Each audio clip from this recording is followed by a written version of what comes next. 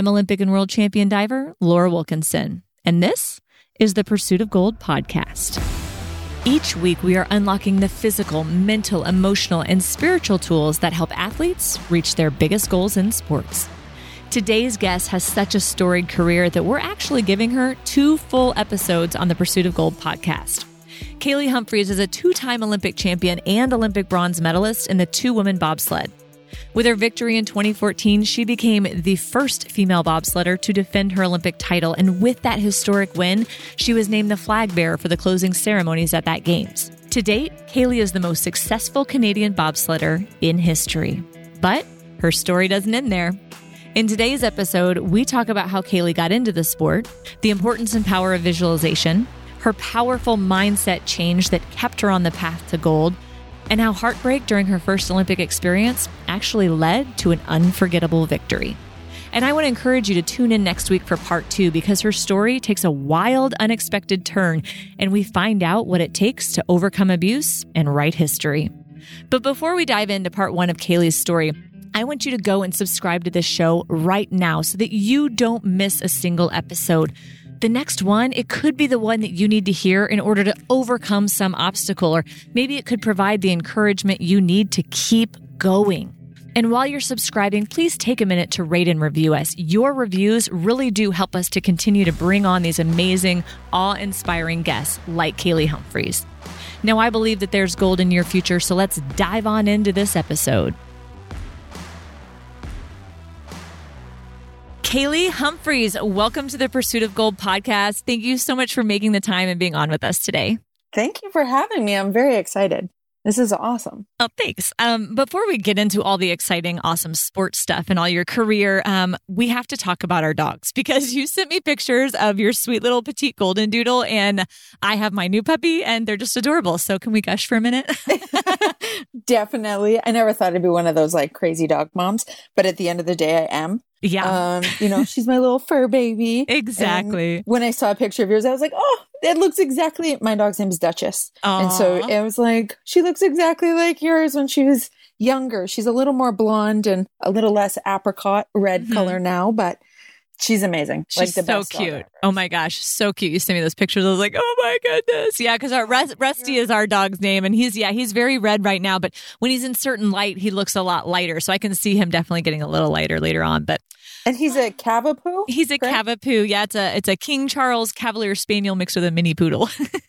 So They're just like the fluff balls. They're so cute. Yeah. I know. Little cotton balls. That's what my husband calls them. Yes. Or calls Duchess anyways. She's like a little cotton ball. I know. I love it. Is. I love it. And their little unconditional love. Like my kids are just loving that. I mean, I love it. I feel like our dog is like therapy. They have something, they get hurt, something's wrong. I just hand them the dog and they immediately are okay. It's awesome. 100%. It's the destruction. And it is. It's the love that you get. Like the little tail wags no matter what happens in the day when you come home. Mm-hmm. And it's a distraction too in a positive way. Yeah. Or that's the way I see it. It allows me to keep on schedule. They're regimented. I take her for walks. I'm responsible for something else. Yeah. I get to pour my love and affection into something. And Yes. I get the unconditional part too. So yeah, I've always grown up with dogs, but Yeah. this one she's smart.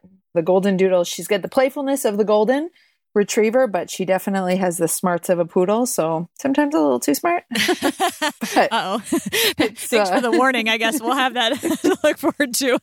Well, just they pick up like habits and traits and you're like, where did you get this or learn? And just certain aspects, I'm like, oh, I see what you're doing now. Okay, I'm on to you. See, I gotcha. In parenting children, they call that accidental parenting, where you don't really, you're like, where did you pick this up from? Then you realize what you've been doing and that's how they've picked it up. And you're like, oh man, that's all my fault. 100%. Yeah. So funny. Okay, well, thanks. We had to gush a little bit, but on to the exciting stuff with the sports world. Now, you are obviously a very legendary bobsledder now, but you didn't grow up in bobsled. What did you grow up doing? I grew up doing ski racing. Ski racing. Wow. I was young. I did all the disciplines, downhill, super G, GS, slalom. Think of Lindsey Vonn. Mm-hmm. Pretty much that was my world. I started that when I was 9 years old, which into the ski racing world is old. Really? See, I'm from Houston, Texas, so there's like no snow, no even thoughts of snow. So all the winter stuff is amazing to me. So you're going to have to walk me through how 9 years old is old to start, downhill ski racing.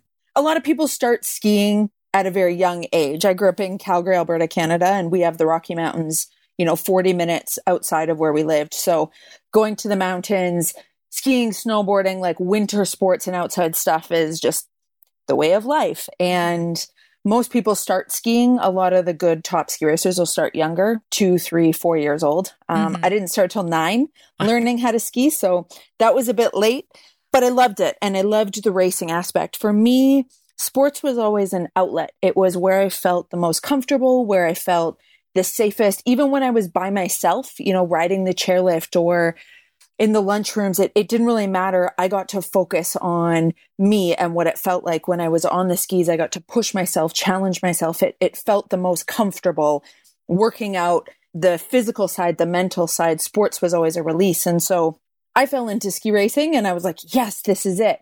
And shortly after, I watched the Olympics and I was like, this is perfect. This suits me and my personality. And although I'm young, the Olympics from a young age really resonated with me. Mm-hmm. And I watched the athletes and the passion that they had and just being able to see them get their medals and sing their anthem. And I was like, I want to go to the Olympics. And of course, my parents were probably like, yeah, good luck, have fun. As most parents but for do. Me, as parents do, like, yeah, we'll see how this goes. But I was like, this is what I'm going to do. And I'm skiing, so I'm going to go in ski racing. And I worked hard. I won't lie. I tried. And I really did believe in myself and my ability. But I had a few crashes. I definitely got scared. How they're able just to freely and fearlessly fly down. Once I had a couple crashes, I broke a couple bones. I didn't have that ability just to kind of let it all go and start flying down the track anymore. I was a bit more reserved. So my races, I started to lose, and coming last on a consistent basis, it wears you down. I won't lie. And, the reality hits of, is this fun? Is this what I want to do? And is it realistic? And I had to look at myself, and I made a commitment every year. My dad used to always say, if I pay, you play. So for every year at the start of the year, we would sit down and have a very direct conversation about sport and the investment that would go into equipment in any type. My sister had it with horses, which was her passion, or, it didn't matter what it was. Here's the commitment you're making to yourself and for the year. And I was afforded a lot of opportunities. And so, every year we sat down, and finally, when I was about 16, I realized, you know what, I don't love it. I'm not going to ever go to the Olympics. I'm not at that level anymore. It wasn't for me. So I took a year off, and then I found bobsled. So how did you just find bobsled? In Calgary, they had the 1988 Olympics. So there is a bobsled track there. The 88 Olympics was the Olympics where you had the Jamaican bobsled team, and the Cool Runnings movie is all based off of. One of my favorites. Yeah, mine too. Yeah. So training for skiing allowed me to see some of the bobsled athletes training in the same vicinity at the same gym. And they were all very strong, powerful women that I was watching. Unfortunately for bobsled, and not so much unfortunately, but it's a secondhand sport, as we call it. So basically a lot or all of us come secondhand from a previous sport. Junior in bobsled is to the age of 26. And most people starting young is starting at 18, 19, 20 years old. Oh, most people get into it at 26 through 30. So you've already done a sport to a certain level. You have to be 18 to compete internationally in bobsled. Wow. And you have to be able to sign forms because of the G-force that gets put through your body, because of the danger and the risk. Yeah, all of it. You have to be an actual adult. So most athletes, you've already been an athlete at some point in your life. And whether it's injury, commitment, opportunity, it doesn't matter what it is, you haven't quite achieved your dreams. Or even if you have, you get recruited. Felicia George was a 2-time Olympic medalist in hurdles for Canada. And afterwards, I was able to kind of call her and be like, hey, want to do another year and a half and come to winter? And so some get recruited, some find it. For me, I had just found the sport, and I've always been very strong for a female. I've always had very big legs. Strength is one of my attributes. So in trying to figure out if I wanted to move to a different sport and what sport I would look at, I was looking at a bunch of different options. And I know speed skaters have really strong legs, and the bobsledders seem to have really strong legs. And so I was like, what can I try? And bobsled was the first thing. They had a talent ID camp is what they call it, or a recruitment camp. And it was the first thing that was available for me to go try. So I thought, well, I'll give it a try and we'll see how it goes. And that was 16 years ago now. And wait, did you just love it from day one, or? I was unsure. My dad had to come with me and like sign a waiver to make sure everything was good when I first tried out. I made the national team within a year. And for me, that renewed my faith in my ability as an athlete, especially because, you know, when you end a sport, coming last and realizing that your dreams are not going to come true, it defeats you. And you're not sure if you're good. You're not sure if going to the Olympics is an actual realistic goal. If it's just you need to take a different path, or am I giving up on being an athlete altogether? So for me, right away, I wasn't quite sure if I loved this sport. I grew to love it, but at the end of the day, it was providing an opportunity and I wanted to see where it would go. And each time I was getting stronger, I was getting faster. It renewed my faith in my ability as an athlete, which was big for me. And so that drive and that motivation and that goal setting aspect really continued step by step along the way, which drew me to love the sport even more. Yeah, I can relate to that. I actually grew up as a gymnast. Divers often they either start really young as a diver or they come from like gymnastics or trampoline or something very acrobatic like that's common. So I can totally relate to I started diving when I was almost 16. And so I totally get that. And when I quit gymnastics, it wasn't necessarily I wasn't getting like last, but I just realized I wasn't loving it as much. And I knew I wasn't going to be Mary Lou Retton or somebody, you know, like I had dreamed of being. But that dream of going to the Olympics and being an Olympian was still there. And so I also just pursued a bunch of stuff until I found a sport that was like, it just fit. And yeah, same kind of thing. Like I could still excel at this. I totally get that. That's cool. What was that first slide down like? Was it terrifying or was it exhilarating or were you just not sure? I mean, how fast do you go? So every bobsled track around the world is completely different. So some tracks you're going 80, 90, 100 miles an hour. The fastest track in the world is in Whistler, British Columbia in Canada. You get going, you know, close to 100 miles an hour. Most tracks on average are about 80 to 85 miles an hour. The first trip down, I mean, it's scary. It's different. It's so hard for me to explain. There really isn't a way to explain it. You get the G-force, which feels like you have 300 pounds being forced on top of you, on and off, as you're in this squatted, bent over, kind of folded position. And so the whole ride down, you end up, and again, this is going to sound weird, but you end up doing this the whole entire way down. And so you're like, what is happening right now? And then on top of that, as you're being folded into a sandwich on and off the whole time, then you're getting thrashed left and right as well. So it's not as smooth as it looks on TV. I can 100% guarantee you that. There's no shock absorbers. It is a steel metal frame and some carbon fiber on the outside. We sometimes, depending on weight restrictions, will have a bit of padding where there's like some nuts and bolts that will stick out.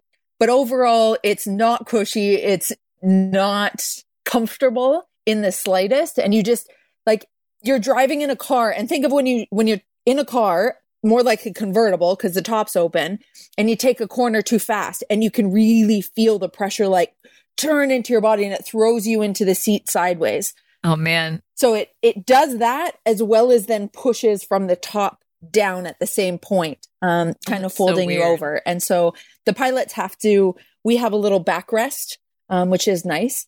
So it helps support your back a little bit so you don't just collapse down and can't see anything.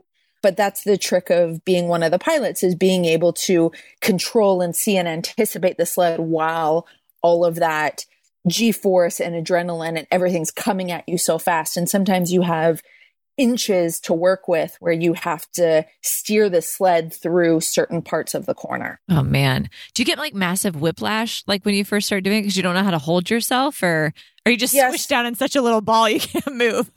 No, most of the time you do get whiplash. If anybody ever gets the opportunity, go, because I feel like I'm butchering how it feels. It is cool.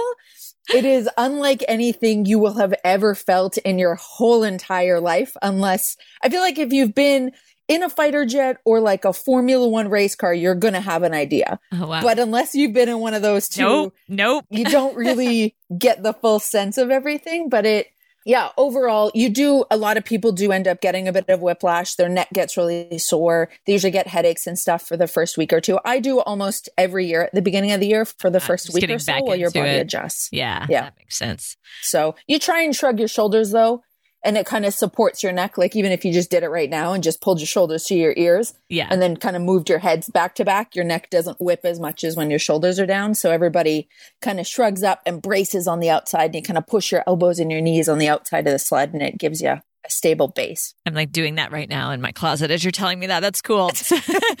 But you don't start as a pilot, right? You start as the brakeman, right? In the back? Some people do start as pilots. I personally feel, and some of the best pilots in the world all started as brakemen, especially right now. I guess that's just what I keep hearing. People usually start as a brakeman. They work their way up. Is that normal? That's more normal? Yes. It's more normal now. I would say 20 years ago, you were either a pilot or a brakeman and you started as one. Sometimes people will say pilots are not as fast or as athletic as the brakeman. But I find, again, this day and age, myself being an ex-Olympic level brakeman, Lana Myers-Taylor is an Olympic bronze medalist as a brakeman. She's also a medalist as a pilot. Nowadays, you need two athletes that are roughly top of their game, both on the sled in both positions to be able to win races consistently. But I started as a brakeman. And I think it's better to start. So the brakeman, for everybody that doesn't know, is the person at the back. They're called a brakeman because they pull the brakes at the very end. Both athletes will start at the bobsled. We push the sled for 50 meters. We jump inside. The pilot drives down. And then when we cross the finish line, then the brakeman will pull the brakes to stop the sled. There's no communication between the two on the way down. You don't hear much. But the pilot, there's a lot more skill from the driving aspect that goes into being a pilot. And so they say it takes about 8 to 10 years to build a really good bobsled pilot, just due to lack of time actually driving a sled, where it takes about 4 years to be a world-class brakeman. Wow. How many runs do you get? Like if you're doing a day of training, how many runs down the mountain do you get, or down the course? What do you call it? Down the track. We call it Thank you. It's all good. It's all good. So for official training before a World Cup race, we get 2 runs a day. And there's 3 days of official training. So you get 6 runs down a track. Wow, that's it. So you would slide Monday, Tuesday, Wednesday, do 2 runs. Monday, 2 runs, Tuesday, 2 runs, Wednesday. Sometimes you get Thursday off, and then you would do your 2 race runs on Friday. So not having very many opportunities to actually go down a track, and you said every track is so different. Do you guys get a map of it and you try to visualize it and those kind of things? Or how do you, because that's nothing. That's, 2 runs, that's nothing. Yeah. Could you imagine having to compete at the games off of 8 dives? Be and go. Yeah, I know. That doesn't sound good. I need a little more time here. That's where the 8 to 10 years to become a really good pilot comes in. Unfortunately, due to weather, although bobsled tracks are refrigerated, we do rely heavily on the weather. We like cold, crisp, clean air. We don't want snow. We don't want rain. Rain brings humidity. It makes the ice conditions really soft. The problem is our sleds weigh 350 pounds, and that can dig into the ice very quickly. So we like hard, cold ice. It makes it the fastest and the smoothest and the cleanest. But winter, anywhere in the world, winter is different. And so you have to kind of play with the elements, and you have to learn your equipment based on the elements. And so overall, we kind of are at the mercy of weather. And realistically, we'll start training on ice. We get a couple weeks of practice at the beginning of every year. Usually it's about 2 or 3 weeks of some training practice where we'll do maybe 3 to 4 runs in a day. But much past 4 runs, your body can't handle that many G-forces and that much shaking. Interesting. So you'll find that your brain will start to have lapses, and you'll start either panicking, or you'll make mistakes when you're driving, or something will happen and you have a brain fart for a second. But in that second, you can travel 30 meters. And if you travel 30 meters and haven't steered or done something correct, you can actually launch the sled out of the track. Oh, geez. And unfortunately, there's fatalities that can occur. So you need to be 100% focused every single time you step on the ice and you go to push. So it just requires insane focus. And yeah. So we do a lot of visualization throughout the summers as well as during the season in order to make up that lack of time. And when you close your eyes and you sit in a similar position, it's not exact. As anybody who's done visualization understands, it's not as good as doing the real thing. Right. But if that's all you can do, then that's all you can do. Nobody in the world is getting more trips down the track. In the summer, every track around the world is closed. So it's who can be the most focused and the most prepared when we can actually get on ice. And then, who has the experience to be able to draw from so that you can maximize the time that you're actually doing your sport, racing or training. That's really cool. That's really cool. Well, take me back to because your first opportunity to try and go to the Olympics was in 2006. And I know that was kind of an up and down time. Tell me a little bit about that. Yeah. So my first 3 years in the sport, I was a brakeman. So I came into the sport not really knowing much about it, being really strong, being really fast. I was young. And so there were people in our sport that had already been driving for years.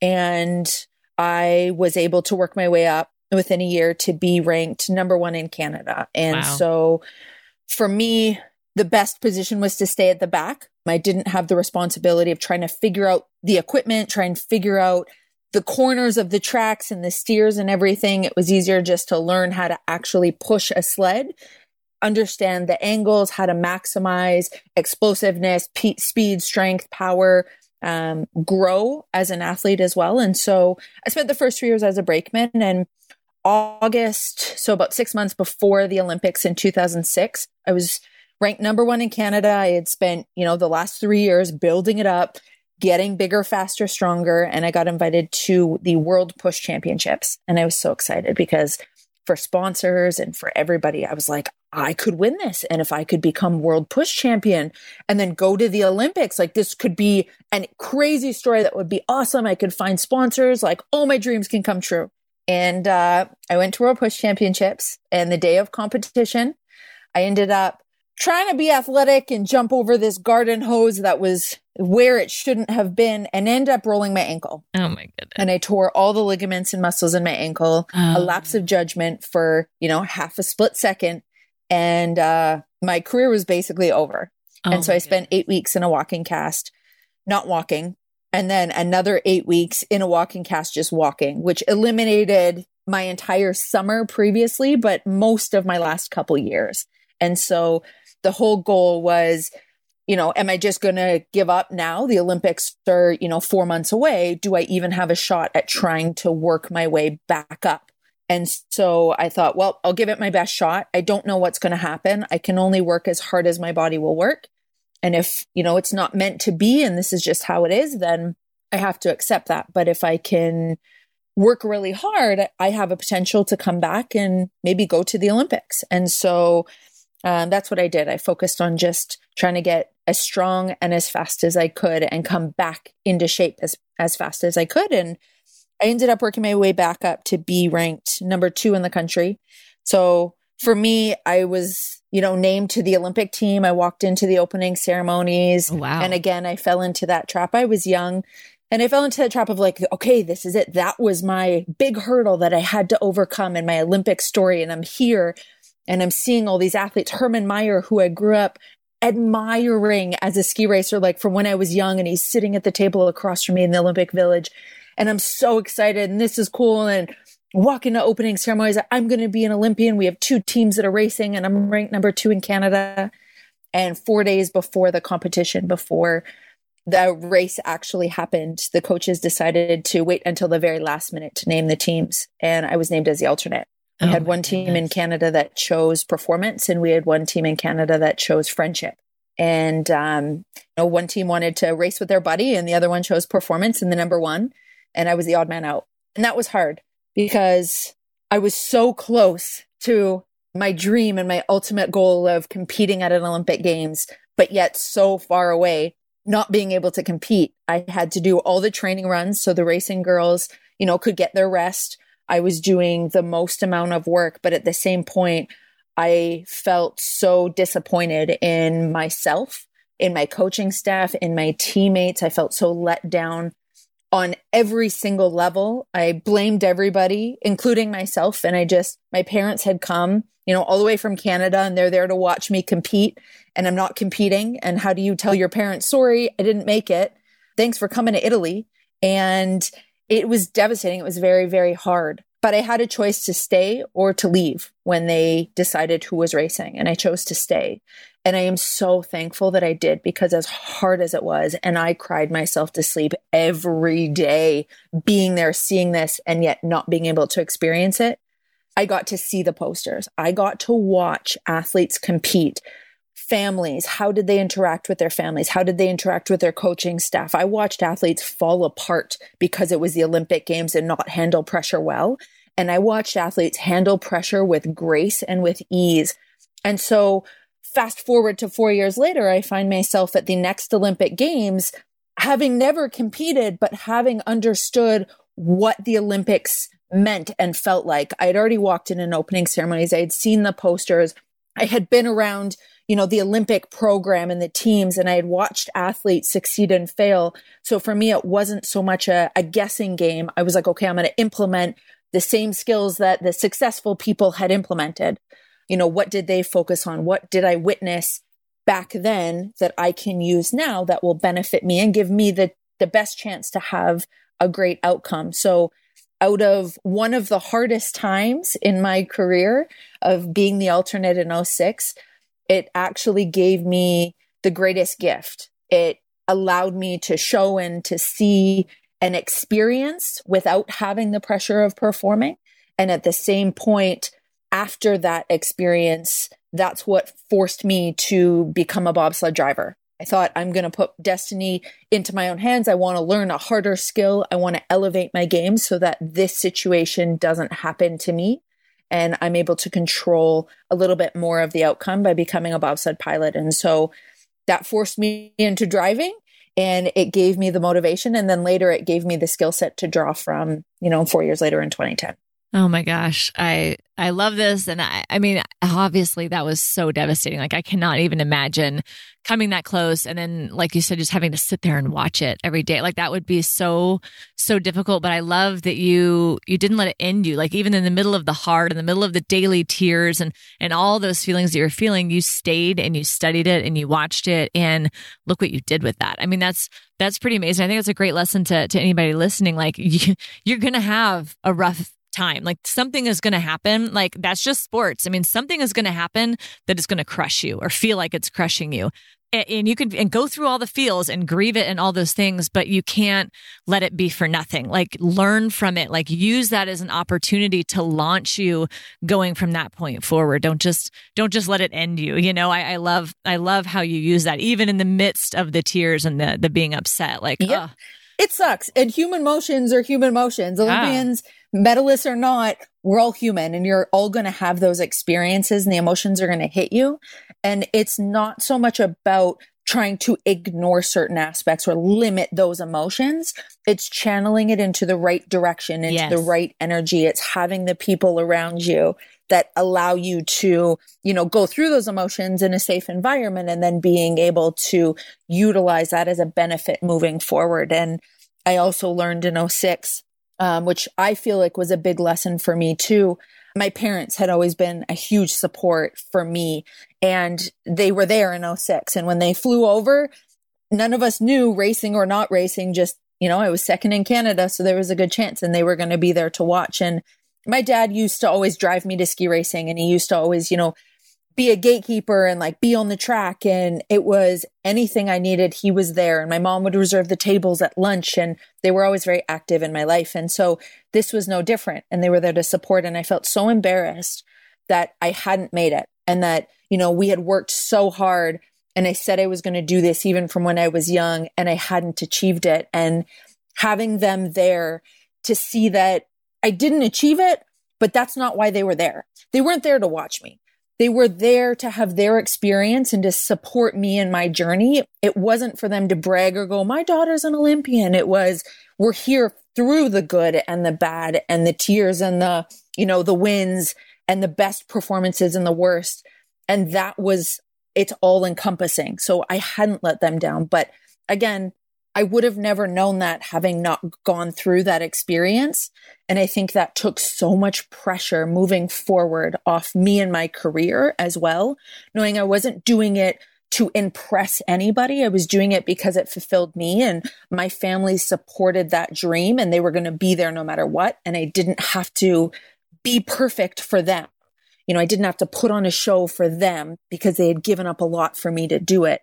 None of that mattered. I just had to do my best. And that was all I ever had to do. And they were going to be proud regardless. And so I learned that in 2006 as well, which I also, again, I was able to look back years and years later and go, again, those were priceless gifts that I wouldn't have got had I not been in this situation. Right. Oh, I love that so much. You gotta have people. I mean, even if you are not blessed to have awesome parents like that, surround yourself with people who do care about you more than what you're doing, because it's so easy for us athletes, obviously, to get caught up in that just performance mindset of my only value is based on my result or my time or my finish or my place or whatever. And that's not true. You are valuable because you're you. You are worth it because you are a human and you are, created for a purpose. You're important. And I think we just lose that sometimes when we get so into our sport. So make sure you surround yourself with people who are going to love you and support you, whether you win or get last place. It's about them supporting you in your dreams. There should be people in your life that do that. And if they're not, you need to go find them. Go find some. Oh, 100%. Yes. Go find they're some. out there. Yeah. And it's okay if they're aunts and uncles or cousins or coaches. It doesn't matter who, friends, family is just people that you choose to put in. Exactly. Sometimes they're blood, sometimes they're not. It doesn't matter, but definitely it takes a village, as they say. You need your tribe, you need your people, and those people should be helping you and believing in that same goal and that same dream. And they're not there to impress or take away. They're there just to allow you to be human as part of the process, and they support you regardless of, the result, because that's not what it's about. It is, as cliche as it sounds, and I know everybody says it, it's a part of the journey. It is. But that is what sports is about. It is a giant journey on life, and you get to go through all of these experiences and learn so many skills because of it. Love it. Well, so now what do the next 4 years look like? Because you have decided from that really difficult time in 2006 that you are now going to be a pilot. You're taking things into your own hands. You are going to revolutionize things. So what happens from 2006 to 2010? Yeah. So I won't lie. I got home, and for about 2 months after 2006, I was done. I was like, I quit. I hate the sport. I hate the people. I hate the coaches. I blamed everybody. Yeah. And then I finally started to look at myself, and I was like, well, I have responsibility in this too. I chose to go to World Push Champs, which set me, on the path. And I was the one that tripped over the hose. And, I didn't make it abundantly clear that I was to be racing. I left it up to interpretation of the coaches and some of the other athletes. And you know what? Unfortunately, I need to be in a bigger, better, stronger position. And I started to take responsibility after a while. And then finally, my dad sat me down and he's like, look, are you going to go again, another 4 years or another year? What's a plan? And so I took about a week to think about it once him and I sat down. And eventually I got to the point where I was like, okay, yes, I want to continue. I don't want that to be the end of my Olympic story or my career. I want to end on, good terms, on terms that I'm happy and proud of, whenever that is, but I want to continue. And I think I'm going to try driving. So I went and did a driving school, just like they do for a road test. You have to go and get Really? your driver's license in bobsled. That's awesome. And so I went to Lake Placid, New York, which was, one of the bobsled tracks open. And I did an international driving school. So for 2 weeks, you're in Lake Placid and you're sliding every day and you're learning how to drive a sled. I was very fortunate that I was a brakeman for the first 3 years, because I knew the equipment. I knew what a bobsled was and the runners, which are the steel blades it runs on. I knew how it operated, what happened. I knew the track itself, having slid in the back. I hadn't seen it, but I had felt it. Mm-hmm. And so I had an understanding of what it was going to feel like, what it was going to do. All I had to do was learn the steers, exactly where I had to turn that rope and what I had to do. And so it allowed me to not, again, have to see this giant, huge picture in front of me and just focus on the one aspect. And so I did the driving school for 2 weeks, and I really did find my love for the sport again. It was a new challenge, a new opportunity, still in the same sport, in the same realm, still competing in the same avenue. So it wasn't a total change of direction, but it was enough of a change that I felt confident again in myself, in my ability, and I had control over my future, and that I was excited and I was going to see where that was going to go. And so I dedicated myself for the next 4 years. The next 4 years being Vancouver 2010 would have been the next Olympics. Which, in your home country too. As a Canadian athlete, that was what it was. I was like, okay, this is a home Olympics. Dude. And again, they say it's going to take 8 to 10 years. So realistically, Sochi, which was in Russia in 2014, 8 years later, that was going to be my Olympics. 2010, good luck. And I had sponsors.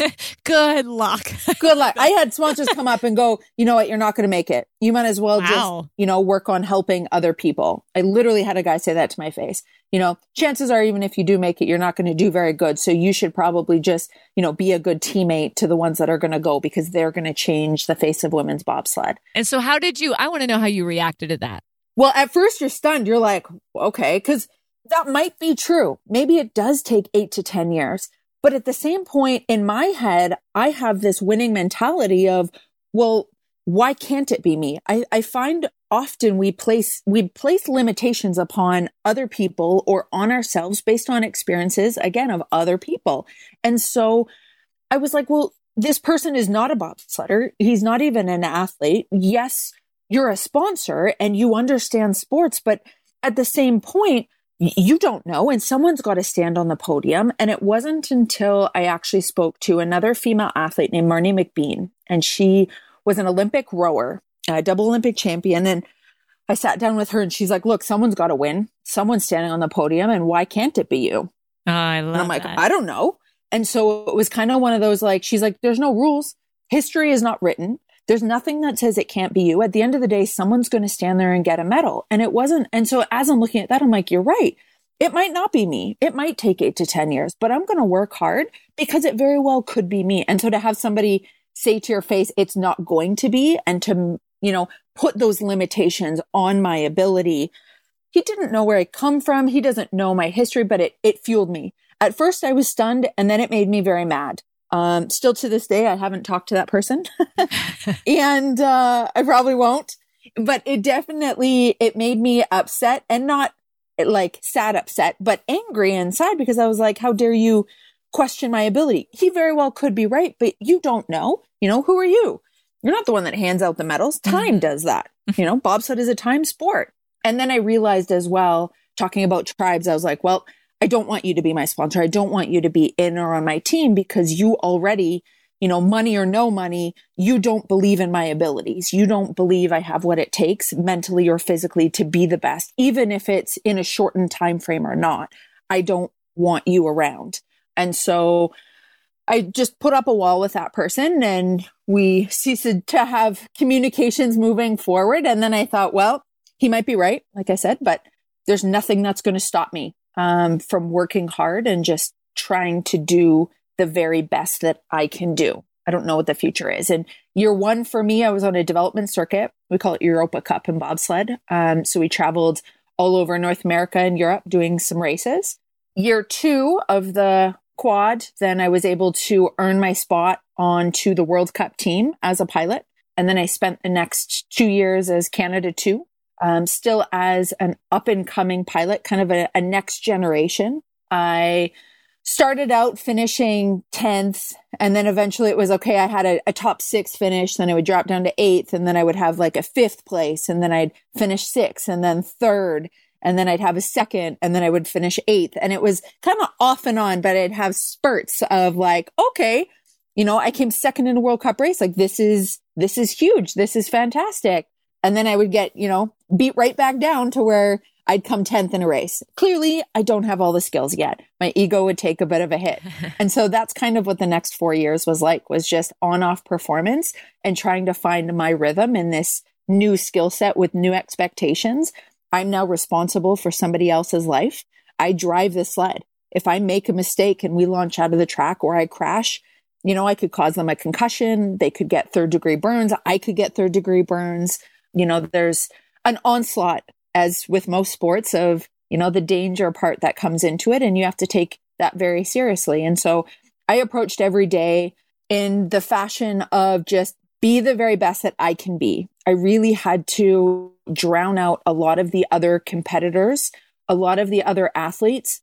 And in my sport, bobsled, it's just us versus the clock. I stand on that line. Once we start pushing that sled, once we get in and we drive down, it's a timed event.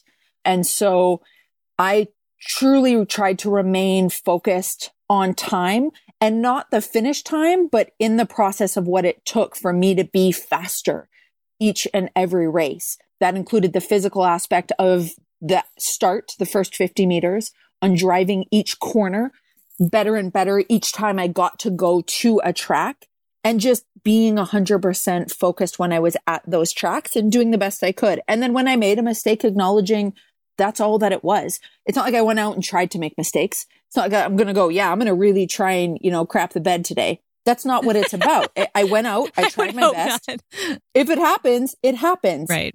You learn from it and you move forward. And I think a lot of times I had moments when I would dwell, don't get me wrong, on mistakes I would make. How could I make that mistake, or why? And I had a great coach. I was like, look, you didn't try and make a mistake. True. He's like, so you did the best, move on, just don't do it again. Right. Learn from it. Okay. Yeah. Focus really intently and try and, not make those mistakes again.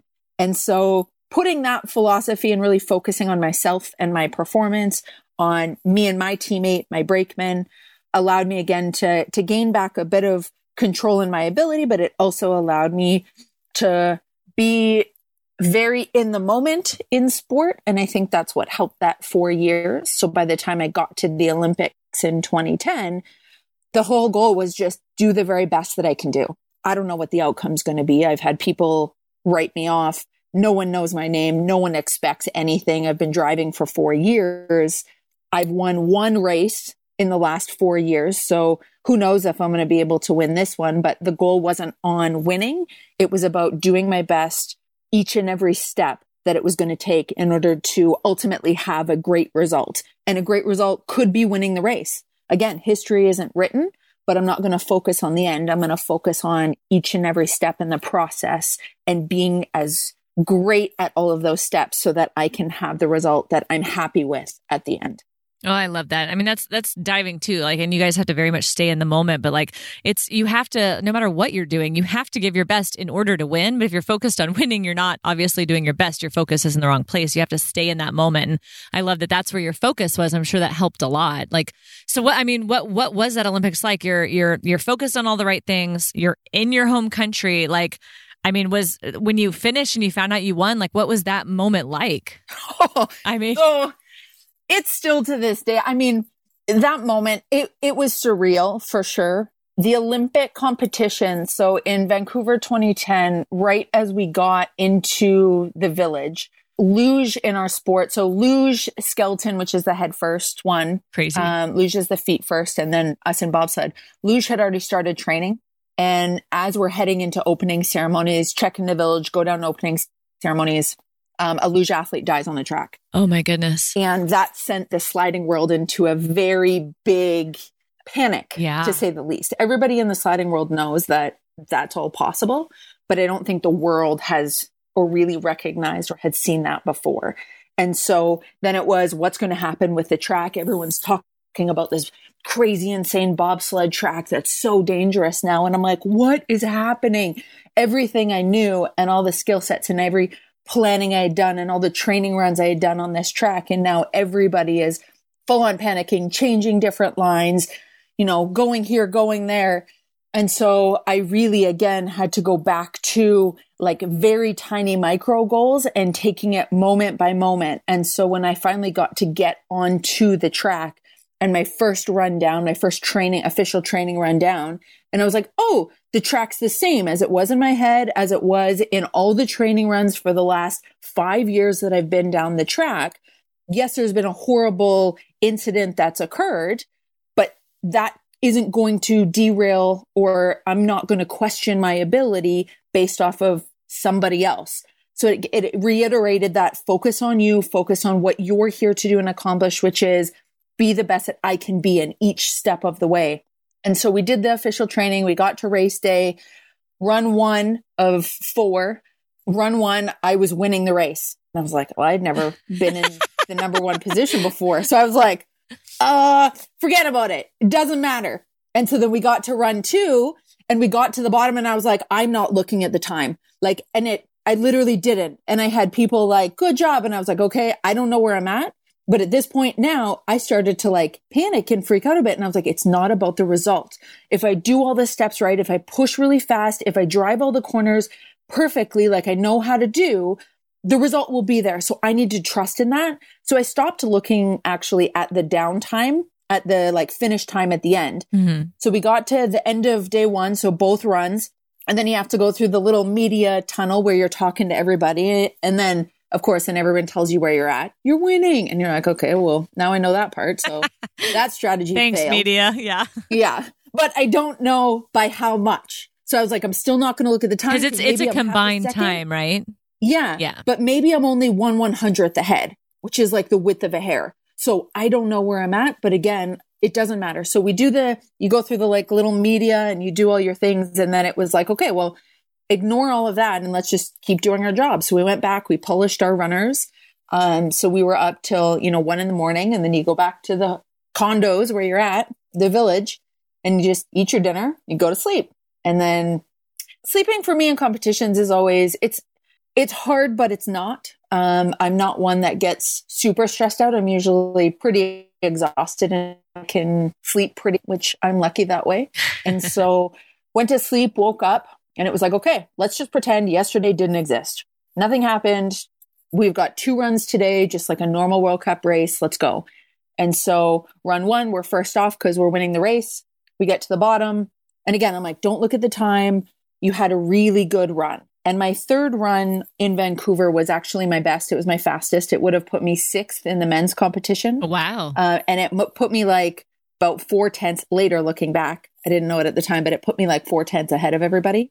But again, I knew it was a good run. I got to the bottom and I was like, okay, it felt really fast at the beginning. Timing between me and my teammate was on point. I drove corner 1 really well. It set me up good for 2, 3, 4. Everything just lined up. It flowed. It felt smooth. I was happy when I got to the bottom. 4th run, I got 1 run left. And this is where later on people are like, did you know? And I'm like, no, I didn't know. I knew I was winning the race because I was going off very last. So the last run, they always reverse order it in bobsled. So the person that goes off at the very end was sitting in first place, and they try and build the drama. Of course. And so I was like, okay, well, I know we're still winning because we're going off last. But again, I didn't know by how much. And I was like, just do it again. And it wasn't so much don't make a mistake, do it again, as much as I'm chasing that same feeling of I've done it once. Now repeat what that timing felt like hitting the sled. So, we practiced the cadence over and over before we went out. Not more than normal, the same amount, but we practiced it again. And then I was like, okay, corner 1, it feels like this when it's perfect. So I'd go through my visualizations. And then I found myself starting to like freak out a little bit. And I was doing more visualizations than I had ever done, which I think is normal because you're in this foreign position where you're like, this is the Olympics and I could win and I need to be even better than I've ever been in my life. And I went to my coach and I was like, okay, I've done like 50. And he's like, whoa, you need to stop. And I was like, what? And he's like, calm down. You're okay. You don't need to be better than your best. He's like, just do you. Just go out there. You visualized, you know what you're supposed to do and just execute it. Go over it again once more, but only once more before you go. And then it was kind of one of those like, okay, I could see how people can over stress on things in situations. And so we went down, we did the last 4th run and we crossed the finish line. And then you have about a 250 meter kind of braking section. And there's people cheering and flags are waving and everybody's screaming. But I also feel like because it's a home Olympics, people were going to do that anyways. Right. We were Canada and I couldn't see a time. And because everyone was standing up and cheering and so loud, we went right past where the time clock was. I had no idea. And so we get out of the sled and I grab the bobsled because I don't want it to start sliding back down the track. And my coach runs up and I'm like, and so there was like this moment of like 20 seconds where I had no idea. Turns out we had won. And I really wish now looking back, I did something cool at the finish, but like I had no idea. And by not knowing, I think that eased the pressure and it allowed my mind to focus on what I had to do and kind of drowned out a lot of those scenarios. And they would creep in, don't get me wrong. You know, maybe you're close to winning, maybe you're not. On the way down, driving down, I was like, I don't really know where I'm at. Don't make mistakes, just drive. But because I didn't know, I was like, okay, just focus on what you can control, like each drive step by step. And so, yeah, it got to the finish and my coach is looking at me and he's cheering and I'm like, and like, someone's got to tell me something here, people. And so then he was like, you won. So then it was like, holy crap. Okay. But it doesn't really sink in. Like, you're like, cool. Right. And now what? And now what? And then you're like, and no one tells you the what after. You're like, do you cheer? Do you not? Like, where are my parents? What am I supposed to do with this sled? Do I just leave it here now? Who's going to take the sled? Like, no one really tells you what. So I do the same thing I do every other time. We take the sled away and I'm like going through and like taking care of the equipment. And then eventually my coach is like, what are you doing? And I'm like, what? He's like, go celebrate, go cheer, go do something. And so, then I got to fully acknowledge. So that was a good, like 2 minutes later that I was like, oh shoot. Okay. This happened. Everything that I'd worked for and like my dreams have just come true. And realistically, it probably took a whole year and a half to really sink in. I'd have moments. And you go and do media afterwards, but everything is so overwhelming and you get the medal and you know it's there and certain parts live up to your expectations and other parts you're just kind of going with the flow wherever the volunteers tell you to go and you don't really know what's happening, but you do. And then you kind of forget about it. You're like, wow, very I'm still the same surreal. person. Yeah, it's very surreal. I agree. You're kind of like, what is this really happening? Because it's like as long as this buildup is for it, right? All these years of training and all this stuff you've been through, and then boom, it's over in like a few minutes, and you're like, okay, now what? Now, what's next? Like 3 months later, I'm still cleaning the toilet the same way, and I'm like, okay, like now I'm an Olympic champion cleaning the toilet, but things haven't really changed. Like, still doing this job here, so. So, I mean, what did that do? I mean, because you not only won an Olympic gold medal, but you won it in your home country in front of the Canadian crowd, like, which had to be incredible. Like, did you think about retiring, like, at the top of your game? Or, like, were you always going to just keep going? I was always going to keep going, no matter what happened in 2010. And that was part of what I told myself throughout 2010, too, was that regardless of what happens, I'm going to 2014. Like, that's my goal already. Whether I actually get to go or not, who knows? But like, I'm going to try and go for another 4-year cycle after this. So I was like, well, if I crap the bed, I got another games and I'll just, be another statistic of it takes 8 years to build a really good pilot. At the same point, I didn't want to have that as an excuse. I didn't want it to be like, well, you're probably not going to do anything. So just focus, 8 years down the road and slack. I didn't want it to be my excuse of where I could slack into it. At the same point, it allowed me to ease some tension and stress knowing I was going to go on. So I got to live in the moment. Definitely bobsled competes and then we have 4 days until closing ceremonies. So that next 4 days was crazy. And there were times when I was like, I cannot believe all of this is happening. And yeah, just getting to celebrate with your country was something that was so unique to Vancouver in 2010. And especially for Team Canada at that point, because we ended up, Canada had never won an Olympic gold medal on home soil. And in 2010, we ended up winning 14 of them. Wow. So I had 14 other athletes or teams. So there's a bunch of us that all had that same experience, which was really cool because it really bonded and connected us as a team and as a whole. And I got to really live that last 4 days. I barely slept. I maybe got like 2 hours a night, maybe for the next 4 days. Worth it. I went to worth it 100%. I went to everything I could possibly get tickets for. I was like, I don't even care.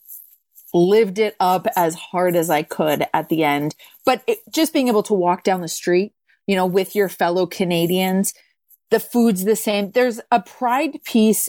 And yes, winning an Olympic medal, but also watching opening and closing ceremonies there's also a bit of responsibility I felt as a Canadian athlete. I'm like, I hope the rest of the world is having fun.